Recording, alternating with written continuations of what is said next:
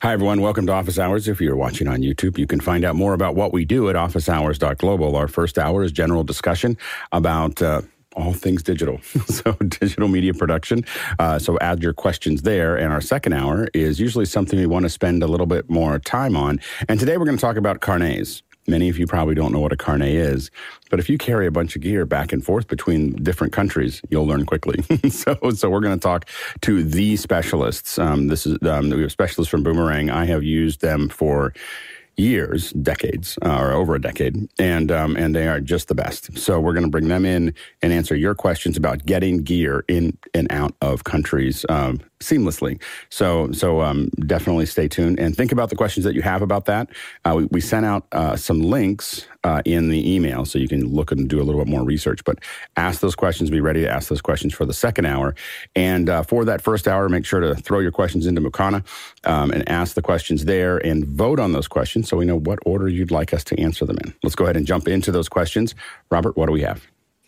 Thank you, Alex. We begin with Chris Widener, Lafayette, Indiana. Indiana House Bill 1167 requires government live streaming in Indiana. Thoughts?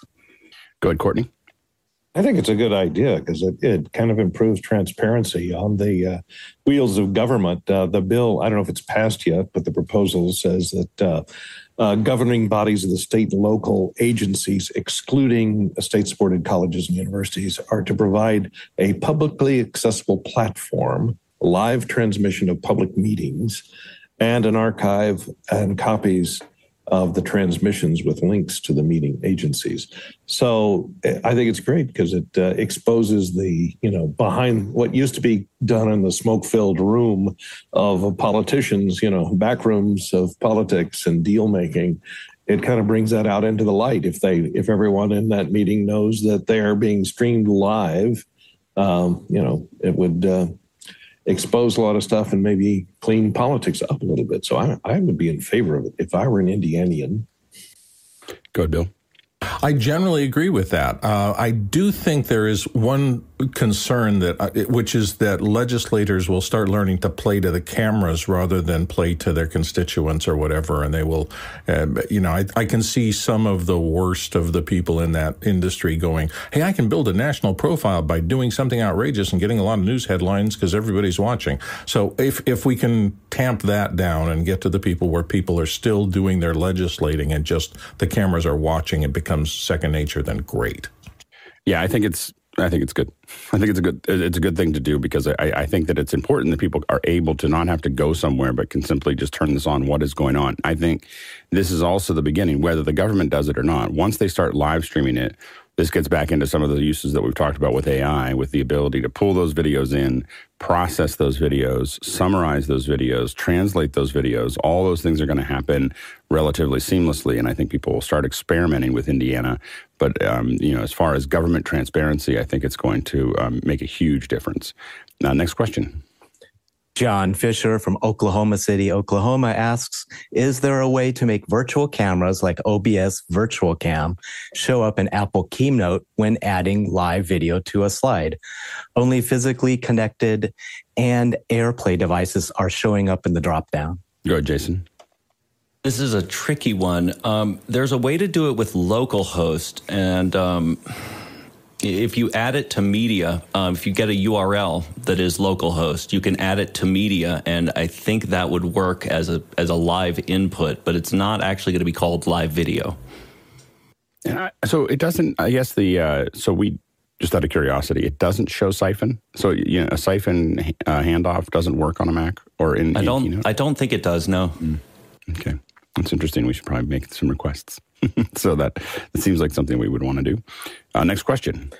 Eric Hers from Hartford, Connecticut is asking, I have a Blackmagic ATEM Mini Pro with USB output to a PC as a Zoom virtual camera plus live streaming output to a broadcast server. How should I add redundancy to each element of the production workflow? At this scale, it's hard. Go ahead, Courtney. Sorry, I was fighting my way back to the screen. I was thinking maybe the Blackmagic web interface, you could run the HDMI output, program output out of the Blackmagic, out of the Mini, ATEM Mini, and run that through the web interface. And that would give you another USB output of your switcher and a second web interface. You could go to a second streaming location, streaming server to broadcast as well. So you'd have at least one level of backup. However, if the ATEM goes down, then everything goes down. So there's that. You're not completely covered with a dual backup. And the only way to do that would be to split all of your video inputs into your ATEM switcher and have two ATEM Minis online. That would be a full backup, but that would be kind of tricky to do. Yeah, you definitely could do that. I mean, I think that one of the things, you keep on looking at where, at certain scales, you have to look at where adding redundancy will actually destabilize the system. So you have to be careful of not adding, with a larger one, what we would say is, oftentimes we've had routers and then we cross route those to make those, to be able to have that redundancy built in. And then we'll use patch bays on the back end to tie the routers together so that if we needed to jump from one router to another, we could do it relatively seamlessly. Obviously, a lot of times we have two switchers in production. And so but with the minis, it's hard because you just don't have a lot of I/O. So I think that one of the things we have been requesting, I don't think it's quite there yet, is the idea of having something like Mix Effect Pro be able to talk to two switchers at one time. So it can send out those commands to both switchers. Now, if you could do something like that most likely in Companion right now, where you'd have it send off two instructions to two different IPs to basically keep those switchers in sync as you're going through it. But as soon as you start doing something complex, it's going to be hard. And now with those switchers, they're probably not that, you're not going to be doing that many complex moves. So it should be okay. As far as now, what we do for streaming is even with this show, this is two of the elemental links. They're each getting a signal, and then they're sending primary and backup into AWS, and then that's sending to a primary and backup inside of YouTube. So those are that's how that's stacked there. So anyway, so those are that's how we stack those there themselves. That should work. And then, of course, virtual cameras would be another PC if you wanted total backup. So you could build two parallel systems that worked. I think that you'd probably be destabilized. I think if you're going to go that route, you probably need to start building up a bigger kit. Now, what I would do, and what I do often, is keep things in a bag. So I would have an extra camera, an extra Mini Pro. I'd have them configured the same way. I could swap something in and out, but I think I'd be more likely to have what we call a crikey box with some of the extra hardware in it that I need to make a quick change, and I would know how to do that. I think I would do that over building this, because I think that what we're talking about right now would actually create enough complexity that it would probably reduce the overall stability of the system. Go ahead, John. You could run a PC with a Blackmagic card in and out, and then loop that through the ATM and have that as a backup, like running vMix or OBS as a failsafe. But that would be just another. But something is something's still in the string. So if one of those things failed, you'd still lose the other one.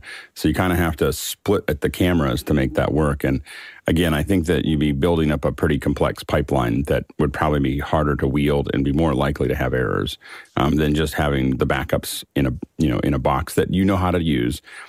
One of the biggest things with stability is using the hardware often. That's one of the reasons that I like what I'm doing here, is I'm constantly using that software so that you can see what the anomalies are and see if there's anything going on in a controlled environment. Using it outdoors all the time and putting it in bad situations is not going to make it more stable, but using it a lot so that you understand what's going on and you see any kind of anomalies is really useful. A lot of times the stuff for event producers, if they're not doing enough events, they don't know, or they haven't seen an anomaly that's starting to arise within something because they used it 2 months ago, and then another time, and the next month, and another time. When you're using it every day or 2 or 3 times a week, you have a much better sense of what the trends are. Next question. From Douglas Carmichael, I read that voiceover animation work is allowed during SAG-AFTRA strike. Without a final soundtrack, how would the animators properly sync the character mouth movements to the script? Would a tool like MetaCumin be used? Go ahead, Jason. A really easy old school way to do this would be Adobe Character Animator. That basically just grafts from your face and pulls from video. Sure, there's a better way, but that's the simple way. Good, Bill. Yeah, the strike hasn't affected the animation industry very much at all. And as a matter of fact, actors who are covered under the contract terms that are on strike can actually work in voiceover now, not for under the theatrical contract. So if it's a movie or something like that, then you are theoretically prohibited. If you're working on something like an audiobook, there is no preclusion. That's why some actors are moving over to do that. The sync part of it is just going to work exactly as normal, because anybody who has to do that kind of work outside of those contracts will do it the same way they were doing it before, and anybody inside those contracts will simply not be doing any work, so the syncing doesn't matter to them at all. Go ahead, Courtney. Yeah, this frequently happens in animated stuff, even when there's not a strike, is they won't have cast a certain character yet or decided on a certain character. And since the lead time on animation is so long, they have to get started. You know, they've designed the character, but they haven't settled on a voice yet. A lot of times the animator will do a temp voice, and they will record all the dialogue by the animator themselves doing the part. And they will actually video that animator, and they will do the animation based on the animator's, reaction and voice. And then later, when they hire an actor, they will come in and do ADR and replace the animator's original voice, like they do in a lot of movies where they replace a character's voice because they don't like the character's voice, with a sync ADR session where it's tougher for the actor because they can't put their own spin on things, and they may reanimate some stuff once they cast the thing with a real actor. But, if they're still negotiating contracts or something and they have to get that sequence finished, they'll animate to a temp voice, and then they'll have to match the actor that they're eventually hired to mount it in post-production. They'll sync it up. And I think that one of the reasons they want to make sure the actors can do this is that long pipeline, because a lot of times the voices are recorded before the animation. And so if they're doing them before the animation, then it's another year of animating. So I think that there's a concern that the effect of having someone not able to record the voice tracks is something that's a year out sometimes. And so that becomes really problematic as well. It's going to be really interesting. I think that the dates that are Labor Day is being kicked around as a point of no return. Like everything starts to really change. I mean, everything's uncomfortable right now, and the industry starts to shift pretty hard after Labor Day. So we'll see how long this lasts. Next question. Andy Korkendorfer from Viera, Florida is asking for thoughts on Stand With Production freelance group unionizing with IATSE. Group includes TV commercial production assistants, assistant production supervisors, production supervisor, line producers. Okay, go ahead, Bill.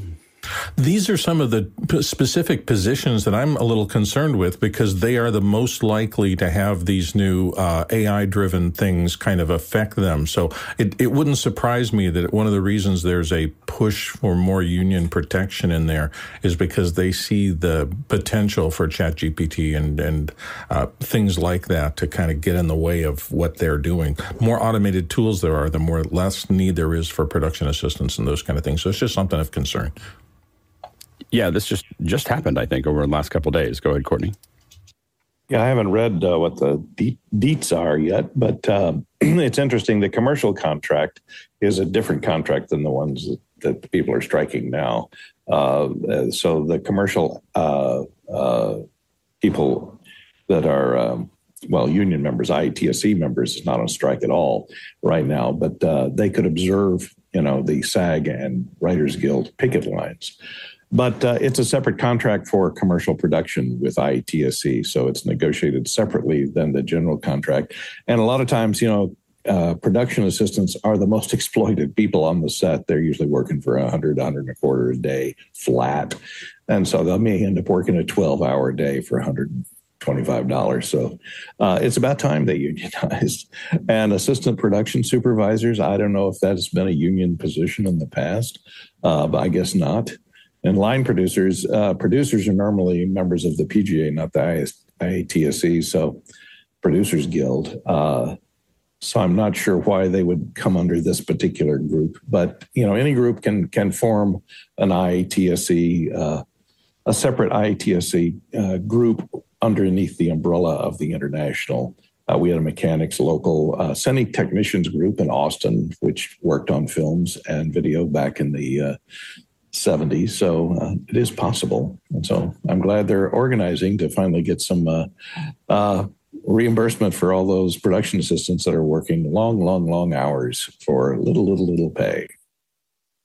Next question. Douglas Carmichael, UPerfect has introduced the UGame J5 17.3-inch portable 4K monitor, which has a 1500-to-1 contrast ratio, compared to their previous monitor, which has only 1000-to-1. Would a higher contrast ratio be helpful for editing or mostly for grading and color work? Go ahead, Jason. I actually think a higher contrast ratio by itself is not useful for either. Higher contrast ratio is the difference between the darkest dark and the brightest bright. So maybe outdoor visibility, but unless you're going to add color accuracy, my immediate thought is no. Yeah, I'm not sure what it's a lot of a cost for a portable monitor. Go ahead, Courtney. Yeah, I didn't see what the price is, but it is one of those portable Oops, sorry. Hello. I need that backup switcher. It is that portable, folding cover portable monitor, which I'm looking at one right now.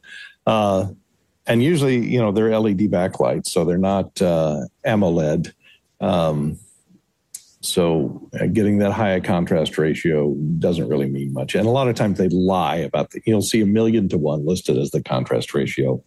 So I would take the 1,500-to-1 with a grain of salt. It depends on the angle and if it's an IPS panel or not. Usually they almost always are. But that's a decent contrast ratio if it's true, but I doubt it's true. Here you go, Bill. Yeah, the thing that's of interest to me, if I was working in a shop, I would not care about this at all. As a one-man band, sometimes I have noticed that better tools means that you notice things. If I'm editing something and I notice that there's a contrast issue or something else, that only an HDR-capable monitor that does a good job of showing me what I'm working on, then it's helpful. So I think the one-man band type, as these things become less and less costly, it's better to have a better monitor so that once you school yourself to watch for things like contrast and color accuracy, you have a tool that does all of that, not just one thing. I think that the issue is that what they're showing in a lot of the demos on their page is that you're putting your palettes on your main screen and and then you're using their screen as the color screen. And I would be hard pressed to say that their screen is going to be more accurate than my MacBook Pro. So if you have, it depends on what you have, but they're showing, I think, a MacBook Pro there, and I'm kind of like, well, I don't know if I would do that. And so I think that the Apple screens tend to be very accurate, and so I think I'd have a hard time. And I think the problem is I don't spend a lot on extra screens. I have a couple screens that are color accurate that I spend money on, but I don't, like my second screen on a laptop would not be the thing that I would probably, unless it's in my office and it's a really nice one. I feel like I'd be hard pressed to spend extra on it. It does look like a nice monitor. If you're traveling and you want a high-end monitor, it's 4K, 60 hertz. It's got, it is bright. It looks like it's well made. So, I mean, if you just want a really nice portable monitor, I think it works. It's pretty pricey for what it does. Go ahead, Courtney. It has a high contrast ratio, supposedly, but it's only 400 nits. So it's not super HDR. It's on HDR. It's kind of HDR, but it's not really. Yeah. And it doesn't, and I think it's an edge lit backlight.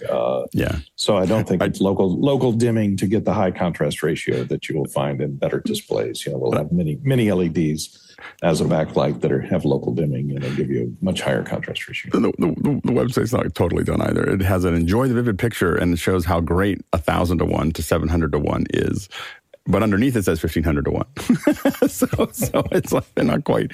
They might want to finish that image. At least change the numbers. All right. Describe it as HDR-ish. HDR-ish. Yeah, exactly. All right. Next question. Talak Lopez, Waterman, Brevard, North Carolina. How do you deal with incessant noise, 60 cycle and others on a Clearcom intercom system? It's mind-numbing.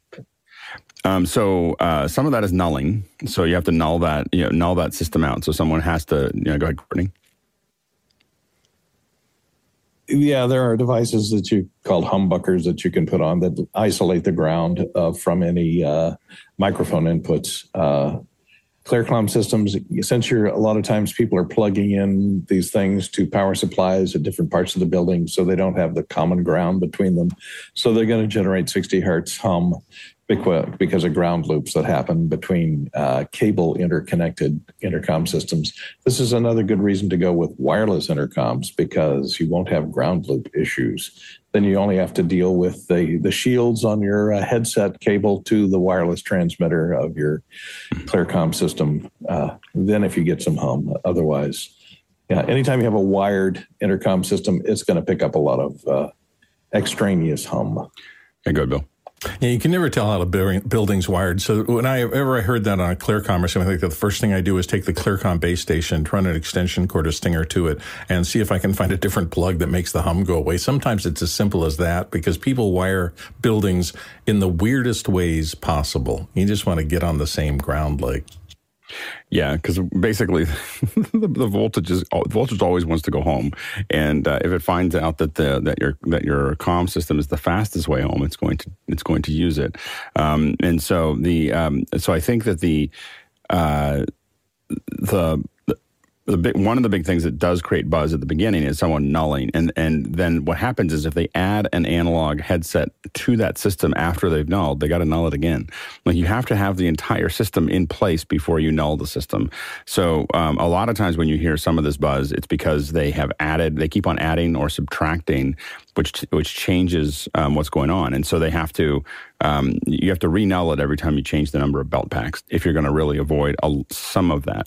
The other side of that is, for instance, using things that are more IP-based. So for smaller kits, we use Dante. So for the smaller kits, up to about 8 belt packs. I find that using a lot of belt packs on Dante is hard because what a comm system does for you is that you don't think about it when you use it, but it's building all these mixed minuses for you. You minus yourself, and so you don't hear yourself come back through the system. When you have when you do it yourself with Dante, you realize, I got to build a mixed minus for every person. So there are some boxes that Studio Technologies makes that a little easier. We also use mixers. Like sometimes we'll dedicate a whole mixer to like an X32 to just managing mixed minuses for a Dante comm system. So those are things that can be done, but it can get a little difficult and tricky because now you're building groups inside of that as well. So it really turns into if you're not going to change it very often, it works pretty well.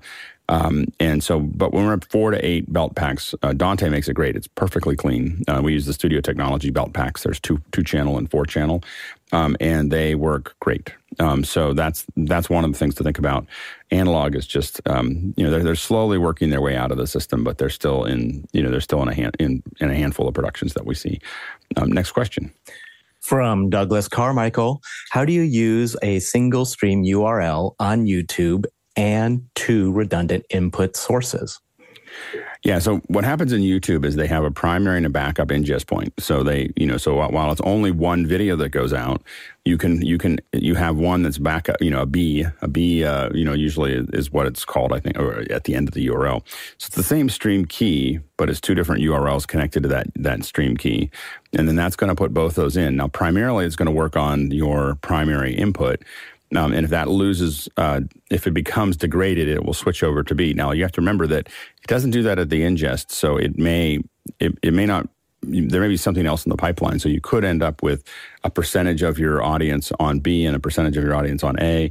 And the other thing is if you fail somewhere in the middle, you may end up in a situation where it switches over to B and you think you're on A. So one of the things that we have to be careful of is making sure that those 2 streams are identical. Now, if you want it to be completely seamless, you need to take those 2 encoders and do what we call output locking. So this locks the generation of those frames perfectly.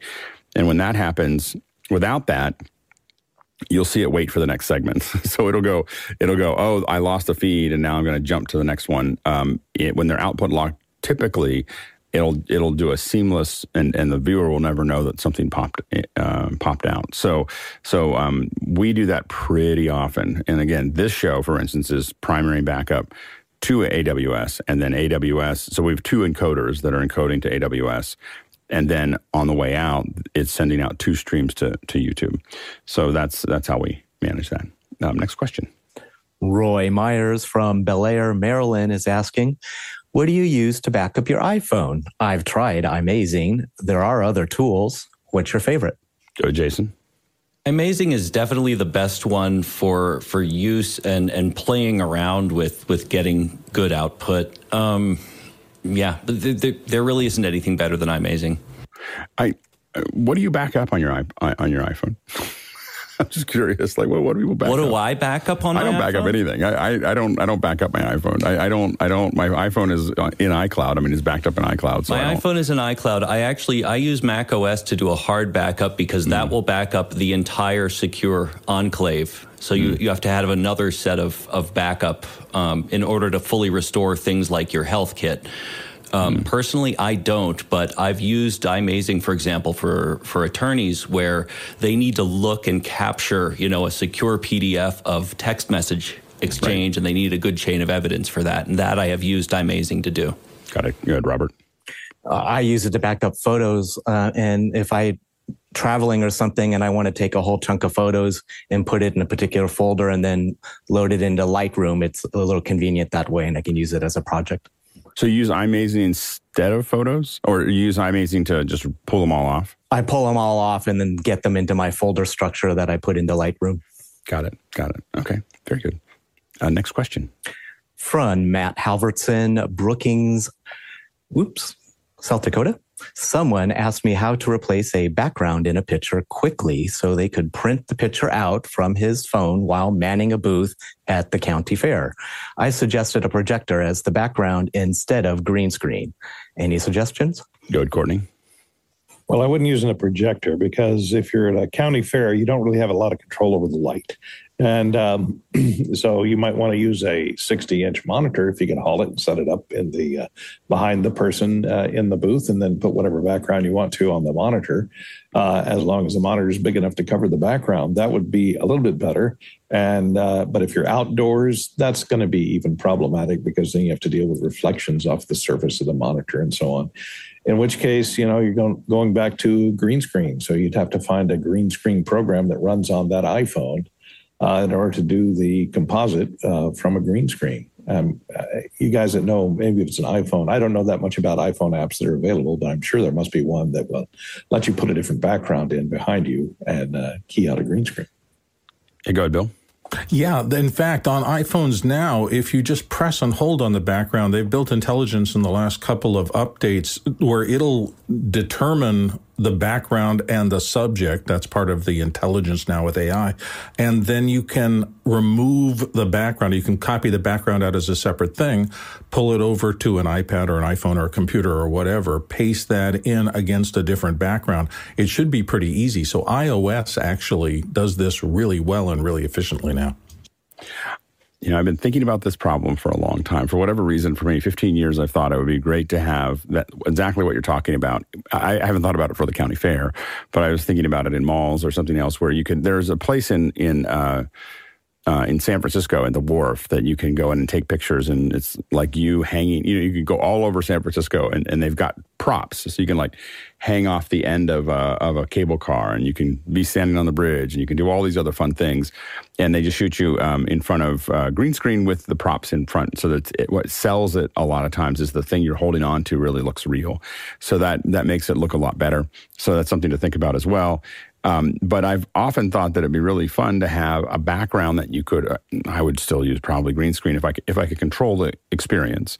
And then be able to have LED lights. And this used to be a lot harder than it is now, that would change in color so that it would match your lighting to the background, so that it would automatically just change the color and angle of all the lights. You could build kind of a dome in the front that would kind of light you up for that. And it could be film or video or still. I think that'd be a lot of fun. But it is, if you can control the light, and that means like taking what I would probably do is have it be dark, have some kind of tent that you go into that has a background. And in that case, I'd probably use green screen. Otherwise, a monitor is going to work better. If you have it opened, it's going to be impossible to do anything, make anything work. Vignetting, as said before, is going to be the biggest problem. The projectors just don't work. Go ahead, Jason. Portrait Light Mono in iOS does a decent job of this. I mean, here it is in real time, just putting me against black, but that's only half the issue. So who knows? Yeah, you got to comp it. Go ahead, Courtney. Yeah, and I would actually avoid doing it on a phone. I'd set up a camera, even if it's a 4-year-old's Canon still camera, and hook that up and composite through an ATEM Mini or something. So have some equipment there, because if people see you just doing it on the phone and the phone is automatically replacing the background with a built-in app, people are going to say, well, why should I pay you $10 to create this picture when I can just do it on my iPhone, without any extra hardware? So, yeah, I mean, there is a problem. Well, and the other thing, though, is that you can also, with Canon cameras specifically, you can pull those images off automatically. So you can plug a Canon camera into a computer and have it just fire off. I know that someone's trying to do this is probably kind of a fun thing. They have an iPhone, they have a printer. They're like, hey, we can just print these off. It'll be fun. And it might work just fine. Again, I'd probably think about if you're just doing it if this is kind of a fun thing at a county fair that's part of some other booth or something like that, then I would probably, I think the iPhone will work. I think you would probably try to find backgrounds. I would try to find backgrounds that I can click and remove with the iPhone tools rather than trying to figure out anything else. If I'm going to keep it if I'm going to make it something that's a fun little trick that people enjoy, stick with the iPhone tools to just do do that. If you're going to really turn it into something that you want to charge people for, then what I would do is I get a camera that the Canon specifically are really good at. You can wire them up to a system that'll just pull those images off in real time. In fact, they'll fire the camera at the same time. And what you can do there is that you can automate all of that. So you can automate all the compositing process so that you click the photo and the image just comes out the other end. So if you frame it correctly, you won't see it ahead of time, but if you get good at it, you get it framed up on a tripod, you'll just be hitting the photo on the camera. And this is how they do a lot of the kind of the kids stuff for sports is they can process that stuff either in real time or a little bit later. But you can batch process that, or you can do it in real time where it'll just pass through it. Because if you get the green screen just right, it's a very simple math. You basically average the red and the blue, you subtract those from the green, that's your matte. And then you use that to despill it. You then you increase the contrast to key it, and you put the background in, and that's it. And it's a really simple. It's like 26 lines of code. Not that I've ever done it. Go ahead, Bill. I actually have an example of this because I did that with one of my Comic-Con portraits. This actually, she's not in that location. I took one of the pictures of her and I just touched her on my iPhone. It did that matte of her. Let me actually zoom into this and composited her against that other photo, which is a clean plate that I had shot. It was pretty remarkably good. It kind of blew me away. I have not done the color balance between the background color and her color. She needs to be retouched. But in terms of an instant key on a phone where she was in a similar busy background, it blew me away. And it would probably do even better if you gave it a basic background that you figured out, like, what is the phone like? Like it might be green, it might be something else, but what is the phone like to pull a key from? And that's going to help. And that thing being pretty far behind it, because remember, if you're using a newer iPhone, it's using that LiDAR to make some decisions as well. And so, you can, making sure that there's a little distance there can help. A quick reminder that, of course, you can ask questions throughout the first hour. So if you have more questions for us for the first hour or the second hour, when we start talking about shipping gear around, go ahead and throw those into Makana. Next question. We continue with Henry Ramos, Yonkers, New York. What's the latest recommendation for budget earphones long enough to reach around your laptop with mic built in, similar to old wired Apple earphones, for clients using bad earbuds and built-in mics? Go ahead, Courtney. Now, this is at the risk of being really, really cheap. I've bought this twice. These called Kira Baby earbuds. You get 5 of them for $14. Actually, I think they were $10.99 when I bought them last. And I buy these as disposable. They're actually pretty good. They've got silicone wires on them. They're really strong. And they're TRRS type 1/8-inch wiring, 1/8-inch plug on the end of them. So if you have any phone or computer, which is designed for a single plug for headphones and microphone, and these are the set of headphones. I'm constantly losing these, so this is why I buy them by 5 at a time. And, I'll leave them in the shirt pocket or something, and they'll go through the laundry. So I'm not concerned if they're only about $3 a piece.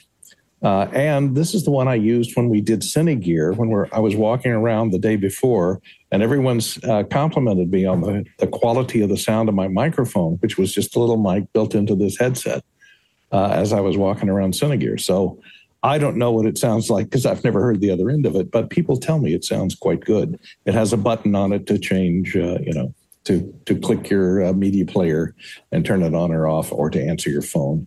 But the sound of the headphones sound actually pretty good, and the quality of the cabling and everything is quite good for the price.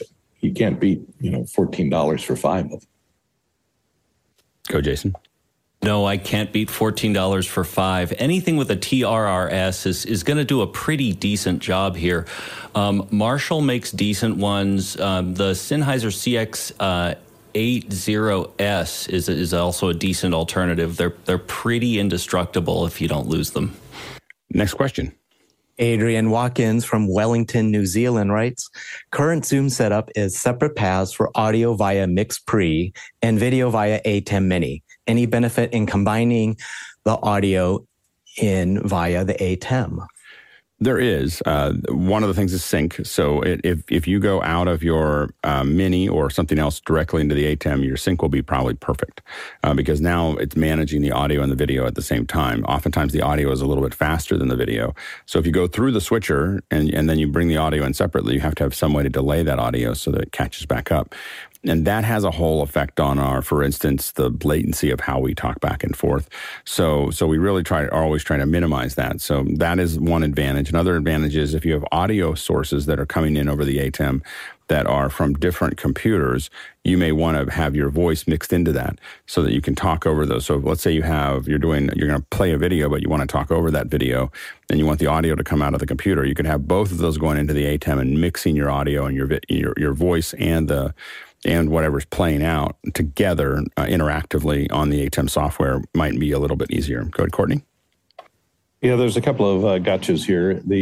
If you're bringing audio into the ATEM Mini over the analog input switches of the TRS Mini plugs, you're bringing it in analog that way. And you should probably bring it in at a line level, not microphone level, so you should plug the output of your Mix Pre line output of the Mix Pre into the Mini plug. And if you come in the analog way, you do have the ability to delay that audio in the ATEM software. So you can go into the audio section of the ATEM software and adjust the delay up to, I think, 20 milliseconds or so that you can align it back up sync-wise there. But if you do come in through a camera, let's say with an HDMI port, if you come in digitally over an HDMI signal, which is another way to get audio into your ATEM Mini, you don't have the ability to delay it. So only the analog inputs can be delayed to resynchronize it. But you're less likely to be out of sync if you come in at the camera with the camera's audio input port anyway and come in over the HDMI, because then it interlaces the audio into the HDMI signal and sends it over at the same time, so they're less likely to get out of sync anyway. Next question. From Paul Wallace, Austin, Texas, compare Melee versus the Dell series of tiny computers that run Windows 11 with comparable prices. Courtney, have you used them? Yeah, go ahead, Courtney. I haven't gotten and looked at any of the Dell Minis. Intel just announced recently they're going to discontinue their NUCs, which is kind of disappointing. The NUCs have always been from Intel themselves, have always been kind of a reference design that other companies base their mini computer designs on. But I think they're going to stop selling the NUCs as a separately available thing from Intel. So I have not looked at the Dell series of tiny computers, although it is a burgeoning market. It's, for people that just want to, point of sale devices, cash registers, receptionist desks, those kind of, the little Melee computers, the stick computers work great. You can mount them on a VESA mount on the back of the monitor, and it's a full Windows computer. So any kind of accounting software, calendar software, or whatever kind of software you're going to run that runs on Windows will run on them. And unless you're doing some type of high-speed 3D rendering or something, these quad-core Atom-based, or now Intel Gen 12-based chipsets are completely adequate for doing that kind of stuff. So I would imagine the Dell would compare quite well with the Melee. I like the Melee's ability to do compact stuff, because you can put actually an NVMe 4 terabyte drive inside this and have 2 HDMI outputs and all the ports you need. So I'll have to take a look at Dell, and we'll see. But Dell, I'm sure, will be more expensive than the Chinese-made. They're probably made in China anyway, but Chinese-made and marketed Melee computers. Next question. From Roy Myers, Bel Air, Maryland. Your current favorite external drive for a Mac. The previous recommendation of a Samsung T5 is not available. Are the T7s okay now? Good, Bill. I moved from I used to use those Samsungs, but when they had that problem with the T5s versus the T7s, specifically for backing up my Blackmagic 6K, not just backing up, but writing files to it, I switched to these OWC Envoy bases. They put an NVMe card in them. And the thing I like about it is, like a regular hard drive, you can increase capacity over the course of time. So I think I started out with a 500 gigabyte drive, and I needed a little more, so I just swapped the internal drive out to 1 terabyte. I think they go up to at least 2 terabytes, maybe more. So these are super fast. They've been reliable for me up to this point. So I've gone with that form factor rather than those old drives. Go ahead, Jason.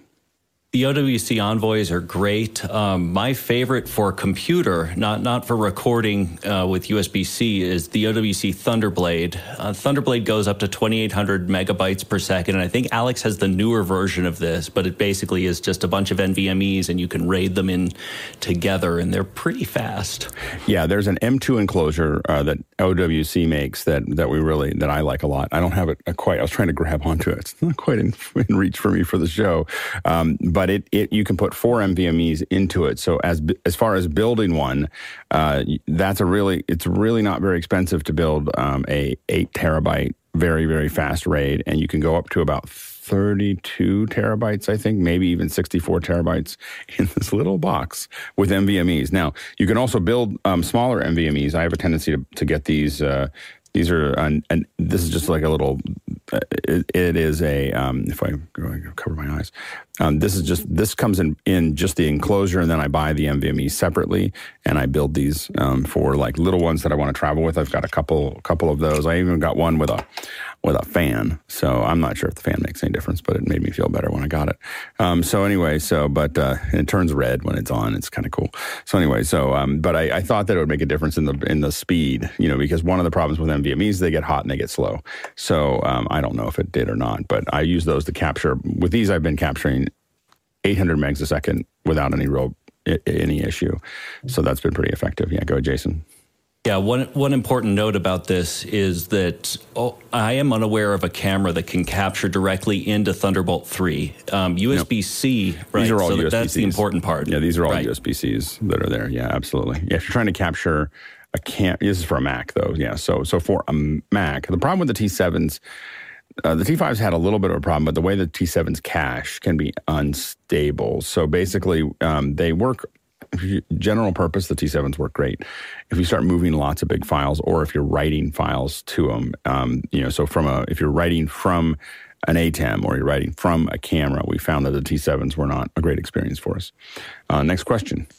Roscoe Jones, Madison, Indiana, is writing. Would you consider the delay in Zoom small enough to use a large iPad for a 12-inch Interatron? Assumes you are printing the remote participant in Zoom on the iPad. And how easy is the image flipping in iOS? I don't know how easy the image flipping is there. The iPad should be fine. I mean, you shouldn't have any significant latency that would make a difference there. Given that there's already latency in Zoom, it's really going to be tens of milliseconds, like low tens of milliseconds of delay. So I don't think that's really that big of a deal. I don't know how to flip the video in iOS. So a lot of the teleprompter software will do it, but I don't know how to do it as a core solution. Go ahead, Courtney. I was just wondering, in the video settings of Zoom, isn't there a mirror my image? But it only may work on but that's video input, not output. Yeah, not the output coming from the other people. So, and it may not matter. If you're just doing it in Teratron or just doing eye contact, they may not even notice that it's reversed unless they hold up something with printing on it. So we've never corrected that before. You see the person on the other side, and they are reversed, and as Courtney said, unless there's text on them, you don't see it. Go ahead, Bill. Yeah, I've always just used iOS software because there's plenty of teleprompter software that'll do a simple flip in the iOS, but same problem. Yeah, let's go to the next question. All right, next question from Andre Duale, Berlin. Alex, any new findings regarding the Atomos Zato Connect? It doesn't work. That's a finding. The finding is I haven't tried to stream it. But, one. So yes, if we are talking about specifically, if we're talking about the weather, so it may work in other areas. I haven't tested it with other things yet, but what I will say is in the realm of does a USB-C camera go via UVC to a computer? I cannot get any camera that I plugged into to pass video through it. So I don't know what's going on, but at least I have higher end USB cameras, I admit, but I can't get them to go through there. So I have not been successful at making that work. It may be power through, I don't know, but I'm powering the monitor separately. Now, I haven't sent it back yet because I do want to test it with I'm trying to test the concept of passing I want to test being able to pass just HDMI and stream it because it does have streaming capabilities built into the monitor. So the idea that I can put it on a camera and just stream to YouTube, I'm curious about that. Like I don't want to give it up until I've tested that part. Might as well do that before I send it back. But that's the part that I still have to take a look at. Next question. Sorry. I was in panel mode. I went into panelist mode. I just dropped into it with no warning. So I'm doing this over. Well, don't and go over. away. It's another question for Alex from Douglas Carmichael. Alex, you mentioned dedicating an X32 to mix minuses and comms. Does the X32 take the place of the comms base station? In that case, it does. Yeah. And it's not something I necessarily recommend. Like, I'm just saying that we've done it where we go, we'll put a bunch of things in it and we have the X32 manage those things. But it does take some setup because it's doing mixed minuses. Now you're building more groups. And then there's, it's not for the faint at heart to put that together. So I would be, I would be careful in that one. But it does work, and we have done it, and we've done it on larger Dante systems as well. You're building a Dante. You can also do it in something like a BSS 806. Could build all that for you probably easier than using an X32. It's just the X32 is a lot cheaper. Next question. Michael Weber, Foxborough, Massachusetts, is asking, is Starlink a viable alternative to a bonded cellular device for streaming HD in the field, looking to cover high school sports in some areas where cell coverage is low? It is, I would say it's good as a contribution to that bonded solution, but probably not good as a replacement of that bonded solution. So it's actually going to produce a better, we're testing it actually at my parents' house in the middle of nowhere in Pennsylvania, and they're getting up to 100 megs a second. Now you got to get, before that, they were getting up to 1.2 megs a second. so it has made a huge difference in their ability to do work there. So that has been, it's made a massive difference there, probably more of a difference. So I have the Starlink, the version 2, and the upside of it was, the problem was in where my house is, it was very hard to see enough of the sky for it to be stable. And also I have a pretty fast connection. I have an 800 down, 440 up. It wasn't like it was, it wasn't something I needed. I went ahead and spent the extra money to have it go mobile. But again, at my parents' house, it was a huge deal because it now makes a lot of things possible that weren't possible before. So we're trying to figure out where to fix it. But what I will say is that it still drops out. So you'll be like, do, and then there's like 40 seconds of nothing. And then, because there's times right now where if you can't see the entire sky, one satellite's leaving its aperture while the other one isn't quite there yet. Like it's not dense enough yet to hold it. And so these are getting better. It gets better every couple months. It gets more and more stable, but I wouldn't make it the replacement because you will have gaps. Now, as a addition to the bonded solution, it's going to give you a much better, much more robust solution than all the bonded cellular signals typically, especially if you're in a high traffic area like a parade. Next question. From Paul Wallace, Austin, Texas. What's the best utility to monitor the heat index of your computer? Go ahead, Bill. I misread this in the beginning. I was thinking, what is a device to measure the heat index? And I will say that I've seen so many of the new IR little thermometers that do a good job of overall telling you if your computer is too hot. But I think he's looking for software to internally monitor it. And I'm not sure somebody like Jason or Courtney will have to figure that out. Yeah, go ahead, Courtney. Yeah, here's what I use to measure on my little tiny computers is from CPU-ID called HW Monitor. And you can see here it's monitoring. This is a Melee computer quad core. And you can see the temperatures on all of the each of the cores. And it'll show you collective temperature here. And you can have it listed out in centigrade or in Fahrenheit. It keeps track of the minimum and the maximum. So if it got over a certain degree, it'll show you and you can reset those minimums and maximums. It also shows you the clock speeds of each processor, each core. So you can see that most of these cores, because I'm stressing them quite a bit by playing back these 9 HD videos in the background, that most of them are running at turbo speed. And when they're running at turbo speed, they're going to be running quite fast. And it'll also show you utilization up here in the processors, et cetera. So HW Monitor from CPU-ID. That's the thing that I use. It's free. A free download, runs on Windows. Go ahead, Jason. Yeah, and on a Mac, iStatMed uses a nice, smooth little interface. Next question. From Alexander Knight, Vancouver, British Columbia. What's the difference in nomenclature between T and F when comparing cine and non-cine lenses aperture values? What do the letters stand for? I believe, go ahead, Courtney. Well, I think the letters stand for focal length and transmission. F-stops is a theoretical exposure value based on the aperture size, the focal length of the lens. That's a calculated value. And the T-stop is the actual measured value of the light as it's coming through the aperture on that specific lens. So lenses that are calibrated in T-stops are much more accurate as a measurement of the light that's reaching the film or the sensor. And then F-stop's theoretical for comparison, and T-stop is actual. Next question. From Douglas Carmichael, what productions have you seen Touch Designer used on versus other video tools like Resolume? I haven't personally seen Touch Designer used. so Resolume is more popular in the world. If you're comparing those two, I've definitely seen Resolume more. And I'm not, this isn't really my industry specifically, but in the ones that I've seen, Resolume has been more readily available than Touch Designer. Next question. Gordon Lake here in Los Angeles asks, how do you choose a good walkie-talkie for production if you have more than 10 people and a low budget? Rather own than rent. I start with the word Motorola. Stole my comment.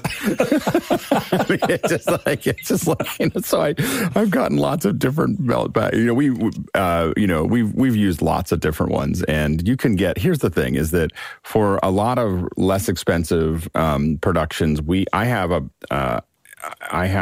bag full of some cheap ones that I bought that are probably $20 a pair, or $15 a pair.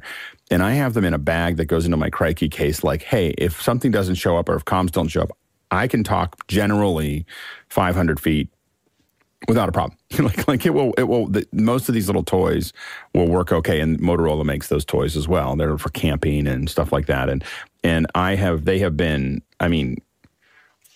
lifesavers in production. So I just want to make sure it's clear. It's not they haven't been useful, but they're really inexpensive and they're not super rugged. And here's the big thing is channel operations. So it's hard to change the channels on the cheaper ones. Their transmission is more sensitive. They're more likely to break up. They usually don't have the same service supports on the side for what kind of headsets that you might want to use. And channel operation becomes really important. So on a good Motorola, you'll see someone who does this all the time, and you'll see them just kind of look up while they're turning their little dial, and they know where they're at. They know they're on channel 6 is production, channel 10 is cameras, channel whatever it is. They're sitting there just going and it's very clear and it's very accurate, and they can feel those indents, and they can get through those things. And so that's what you're paying for, when it comes to Motorola, and stability, the good battery life, transmission, working with those with these higher end Motorola. And I can't off the top of my head, I can't think of the production name for the Motorola's. The cheaper ones are not going to be that way. And then usually I throw in a couple Baofangs, which I don't know if technically you're supposed to use them in the United States. The transmission is like miles. And so we can talk to the hotel that we were staying at the same time that we're there. And so usually I have a bag of those. Those are what we use as backup, but I would never use them I would never explain to a client why I had that why we were using that in the kit. So some of this comes down to, CYA. Go ahead, Courtney.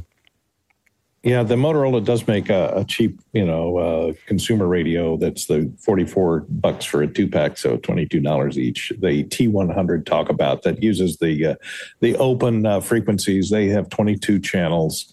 They're pretty weatherproof, it looks like, and pretty easy to operate. That's on the cheap side. The more expensive side that uses the higher frequency bands. Or actually lower frequency bands, but are more expensive and need to be programmed. The Motorola programmable ones that you see used on the set all the time are maybe about 10 times as expensive. So, but if you're looking for inexpensive, I think these little ARRS, what do they call I can't remember the name of the Citizen, not Citizens band, but it's the equivalent of the open source band for transmission. It's non-licensed. In America, the rest of them do require licensing if you're going to use them in a commercial situation, the commercial band. But these are unlicensed. Yeah, go ahead, Bill. The good ones are also programmable. So one of the strategies that I used to use is I'd own maybe 5. And then I'd make sure that the rental house near me, you said you'd rather own than rent. I'd own those 5 so I didn't have to go for most of my productions. But I would want, if I needed to go to a crew of 10 or 15, to be able to go rent the additional 10 walkie-talkies so that I had a 15 position thing. So those little things are things to think about. Here you go, Jason. Years and years ago, so this is a Motorola Talkabout. What I liked about these is I looked around, and this is the MU350R. The nice part about this one is it has Bluetooth, so you can Bluetooth pair with a headset, and it's still just, a cheap UHF radio. But it'll pair with a headset, and that way you can get Vox working. You don't have to reach down and push. You don't have to use the annoying tiny little adapter for a headset. Yeah, go ahead, Courtney. Yeah, that is a good point, Jason. The ability to plug headsets in, because I looked around on some of these Motorola Talkabouts. They don't seem to have, unless maybe they're covered up with a port that you can open up. They don't seem to have a 3.5 millimeter jack for a headset. I see. You're showing us the 3.5 millimeter jack. It's not 3.5 millimeter. That's the annoying part. It's that tiny little proprietary one. Yeah. So you'd have to have some custom headsets, but you could use it for an inner monitor in that case, in a pinch. And I believe that the ones that we've used in the past are the CP200Ds. So those are the ones that are the ones that we use. They're $615 each, so they're good. The other thing to think about is when you're buying those, of course, and Gordon will know this. You're going to want to get the over the shoulder so that you can attach it up above as well. That makes it a lot easier to use. Next question.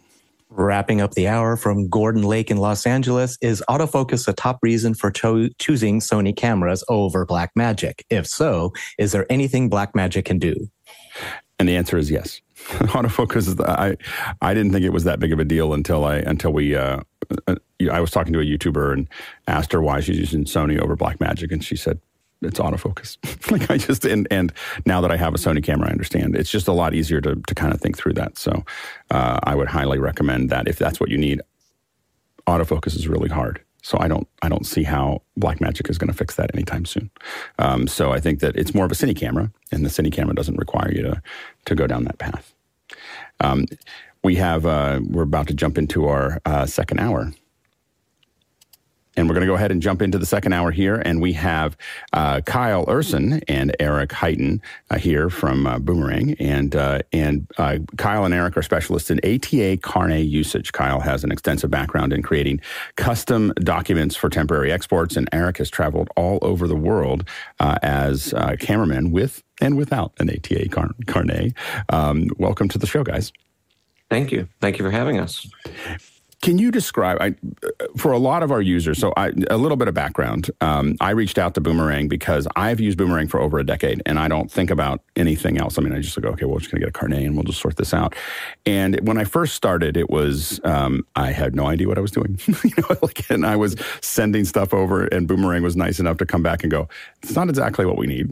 And then I'd send some more stuff over, and then we'd get to the airport, and we didn't know where to go, and we didn't know how to, what are these things for? And the reason I got into doing carnets was specifically because I showed up in the Seychelles, and they were like, "Where's the carnet for?" I had $200,000 worth of hardware, and for a shoot, and we talked our way through it.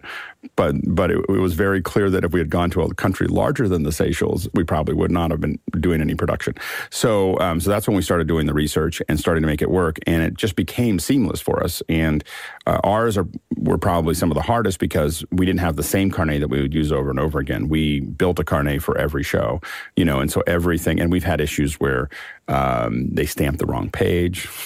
They've done they've done a lot of other things, and so. But a lot of folks, if you haven't gone in and out of the country, a bunch of times and needed this, and as soon as you get to a certain ratchet, you have to have a carnet for most of these countries.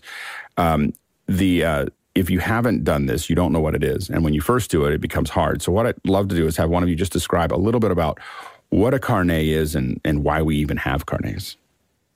I'll take that one. It's a internationally recognized and accepted customs document. And the whole point is without the carnet, you show up to a country with $200,000 worth of kit. You can't financially assure to that foreign customs entity that, look, this is a temporary import. These goods are going in and they're coming back out. Once you cross their proverbial quote unquote customs line, you could turn around and sell the equipment in their country. They would be none the wiser, and you'd kind of beat the system as far as the import duties and taxes go. So without the carnet or working with, a customs broker on a different form of temporary import, like a one-off bond, customs would levy import duties and taxes because you're not traveling with your suitcase and, maybe a small point and shoot camera as well as a laptop and $1,000 cell phone that everybody travels with. Personal effects are personal effects, but commercial and professional equipment, especially that of value, is subject to import duties and taxes, which can be quite hefty. They can range up to 40% of the value of the goods. So in your 200K example, nobody wants to pay $80,000 worth of their production budget on duties and taxes for something that they know is going in and coming back out. So because of the financial backing, most often posted in the form of a surety bond that goes behind the carnet, customs knows that because you have a carnet, there's a guarantee in place that says, look, this is going in, it's coming back out. And if for some reason it does not, you know that I have a carnet and you know that those duties and taxes are guaranteed to your customs. And what is the process of getting, can you describe like the perfect process of getting a carnet? First and foremost, if you don't have an account with us, you would set up an account. There's no cost or anything to do that. It's quick and easy online, but that gives you a portal to log into. And the web-based application is pretty intuitive. It should walk you right through it, but it'll ask for things like, what countries you intend on visiting, at least initially, because it is by and large a very universal document. That's one of the nice things about the carnet is it's not trip or country specific, but as Alex, you notice, it is gear specific. So if you have a lot of rental, or if you bring a different kit on each and every shoot, that's when you would need to get a carnet. But you can also build like a master one where you list everything that you own and then piecemeal and choose what you want to bring. But it'll ask the countries. You're not bound or limited to those initial countries. You can add more as you go. And the pages, the certificates aren't country specific. There's just certain color ones for the origin country's customs, in my case, the US, and certain ones for foreign customs. It doesn't say you're going to Australia on there or you're going to Germany on there. So you can always order more certificates, but in the application will ask for the countries, the list of authorized representatives. So if you're hand carrying the goods with a crew and you're just checking it into the plane, it would be all your travelers, anybody that you want to give authority to handle it. Or if you have a very large production and you need to enlist the services of a freight forwarder, a shipping company to move the goods on your behalf, you would list them there. And then also where we're shipping it, because it is currently still and has been since the early 60s a manual hard copy paper document. They are working in pilot testing on the e-carnet, which is going to happen someday. But if you can imagine trying to get 90 or so countries that are a part of this system on board with both the technology and training to accept what's always been a paper document, it's definitely going to take some time. But I think what people find that the biggest task in submitting an application, especially in the production industry, is building what we call the carnets general list. And it's kind of a deceptive term because it's not that general. It's a itemized list, each piece on its own line, things like make, model, and serial number, or any other identifiers that John Smith, customs agent, being completely ignorant to the film world, can say, okay, well, this is what's listed. This is what's in front of me. I can match it up to the number. And then once that application comes in, it gets assigned to a agent, a specialist like myself or Eric on our UK side of things. We practice a 24 to 48 hour turnaround time. So we, in addition to issuing the carnet, also help coach people on what should and shouldn't be listed on there, any country-specific requirements or restrictions. Again, it's really a universal system, but certain countries have weird nuances about them. We'll make sure your list looks good. We'll go through your itinerary, and then we issue it and send it out the door. Then once it's in your hands, it's between you and customs at that point. And what should and shouldn't you include in your carnet? I'm going to let Eric speak to that because he is much more in tune with the production world. So Eric, do you want to take over? And I think you're still on mute. Oh, you're still on mute, Eric. There you go. Hello. Hi. All good? Yep. Yeah, thank you, Carl, for that very good explanation of how it all works. So yeah, my particular sort of knowledge of this is traveling with the camera kit myself. I've been doing that for about 30, 35 years. So I've been in and out of many airports around the world, both with and without carnets. And it's just a very good tool to get you through the customs point. That's the other thing about it. I mean, Carl quite rightly mentioned that the carnet is this financial document that guarantees foreign customs that you're going to be good for the money if you do leave your goods in the country. But also it just explains to them very clearly what you're doing and how to and why you're there. So it's a very concise document that gets you through the customs point without any questions being asked particularly. So it's good in that sense as well because it speeds things up. And you'll know that in our production world, time is critical because often you'll be landing in a country and you might have an appointment with say a government minister that afternoon that you've got a set time to interview, and you do not want to be held at customs for up to 4 hours, as has happened to me on a couple of occasions, while they go through all the paperwork and stuff. So it's a really good document just for getting things sort of lined up for customs to see what you're doing. And as Carl mentioned also that, they, as customs officers, aren't familiar with a red helium camera and a set of Cook Prime lenses and, small HD monitors and that sort of stuff. So they need to have the list, and we're talking about the general list, which Carl mentioned. So when we coach our customers on how to prepare that list, we do make sure that the descriptions are good and clear. And, one thing that customers really do like is a serial number. And they tend to, I probably twice in my career, I've had the customs officers take everything out of every case and line it up. That's not usual. That's not usual. It's not, right? And have you found it, like, so for us, what we told our our folks that go, because we had people going in and out every week of, we were getting new carnets all the time. Mm-hmm. And number one is that I'm really interested in the idea of listing all of my gear, because we were specific, we wanted it to go so smoothly that if we changed anything in what we were doing, we were like, we're just going to make another carnet. We're going to, it'd be the very last thing we did, because we didn't want to have anything on the list that wasn't there or crossed out or anything else. But the thing that we told our folks on our side was we'd have a printout of every piece of gear with the serial numbers. This is not in the carnet.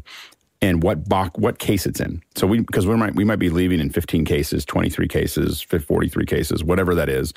And because we would check those, our record is 42 cases of checked baggage. Wow. And so media rates is you can move 2 tons from the United States to Japan for about $1,300. And so anyway, but one of the things that we had them do is make sure they know what case it's in. And if they were able to grab the first 2 or 3 things and you walked right up to the case, opened the correct case, showed it to them, it wasn't worth the trouble. Like they knew that, you understand it. Is that it's exactly that?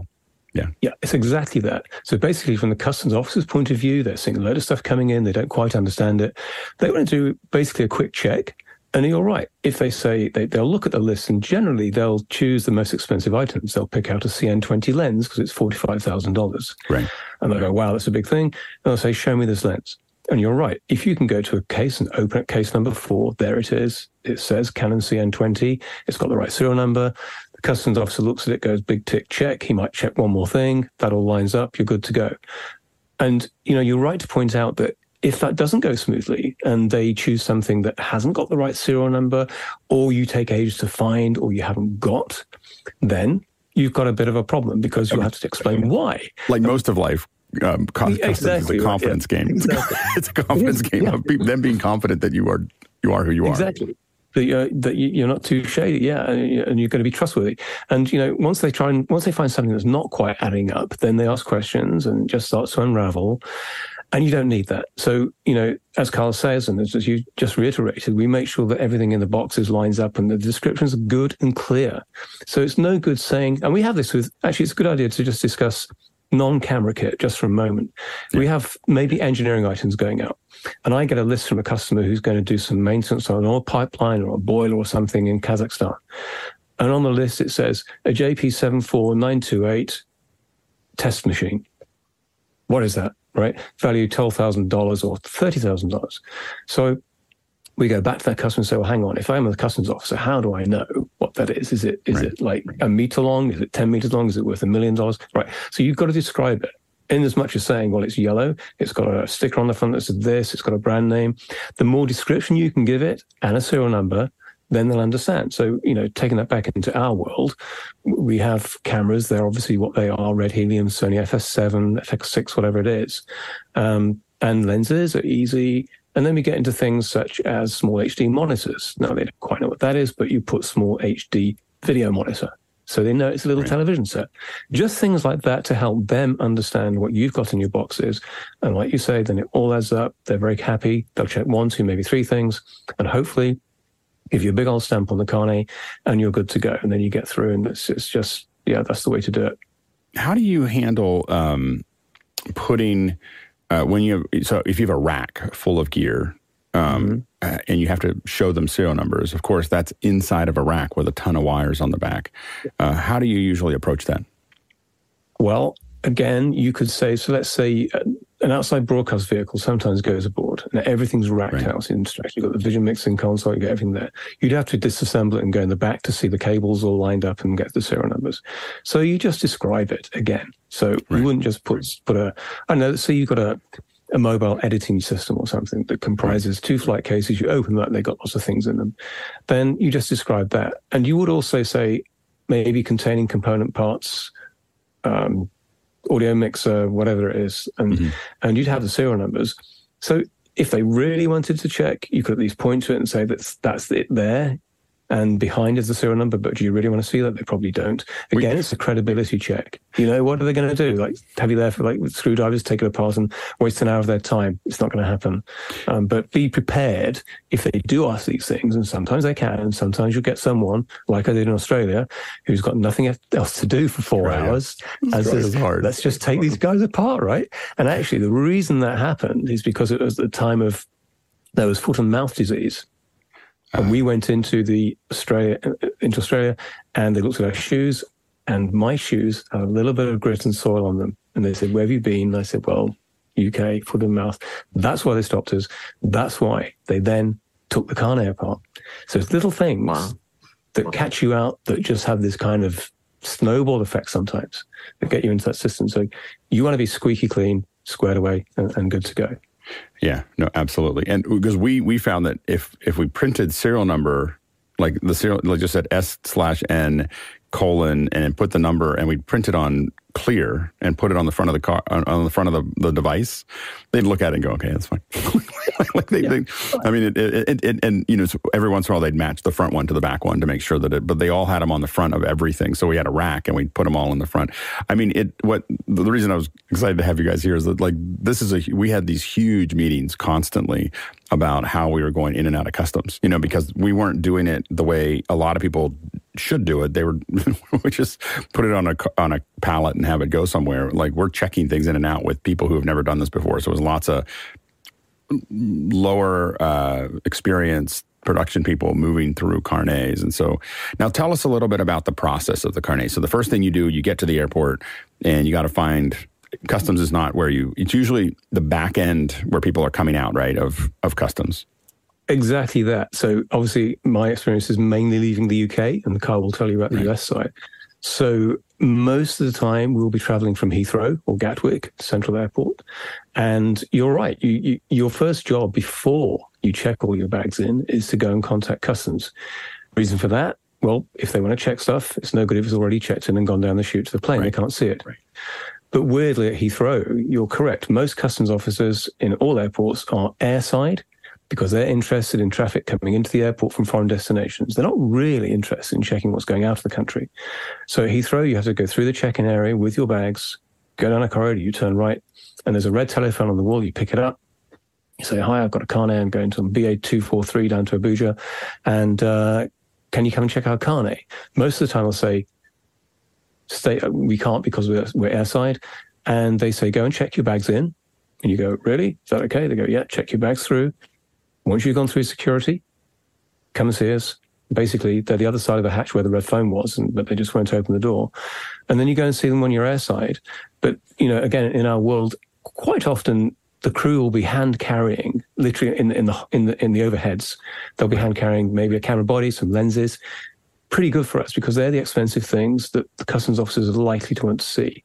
So It's really good that you can go and show them those things even though you've gone through security. And if they ask to see something that's actually been checked in, you say, well, you asked me to check it in, I've done that. So that is how it tends to work at most airports. They're always airside. But the procedure is definitely, as soon as you get your carnet, you have to have it validated and stamped by customs. So as you exit either the US or exit the UK, they have to validate it by stamping it. So you have got to see customs before you fly. If you don't do that, the carnet front cover is not stamped. When you get to your foreign destination, customs will say, well, this is not a valid document, and they won't accept it. So it's crucial to do that. And really what you're doing is building a chain of custody, right? So you're saying, the country that you're leaving says they left with this. And then the country that you land in says they arrived with this. And then when you leave that country, they said they're leaving with the same gear. And when they arrive again, they say they all arrived with the same gear. So there's kind of it's a paper trail that manages that chain of custody. Yeah, correct. Because from the foreign customs point of view, what they're doing is they're logging that stuff coming in. So let's say you're going into Ottawa from the UK. Canadian customs want to know that now they have, let's say, $100,000 worth of, or pounds worth of equipment in their country. And they take the voucher out of the carnet and they put it in their filing cabinet and they keep it there. When you leave, you go to customs, you say, I'm exporting, and they get an exportation voucher, which tells them everything's gone. And then they look at those two vouchers, one cancels the other out, they're happy. If they haven't got the corresponding exportation voucher, then in the fullness of time, they'll check their filing cabinet and go, hey, do you know what? They didn't take this away. and they'll file a claim for duty and tax, which then we have to deal with. And there's ways of getting around that too. So it's important to get your carnet stamped out of the country. Correctly. Correctly. Right? But actually, talking about customs and where to find them, that's really, really hard. So at Heathrow, I know where they are. I've just told you where they are because I know it because I've done it so many times.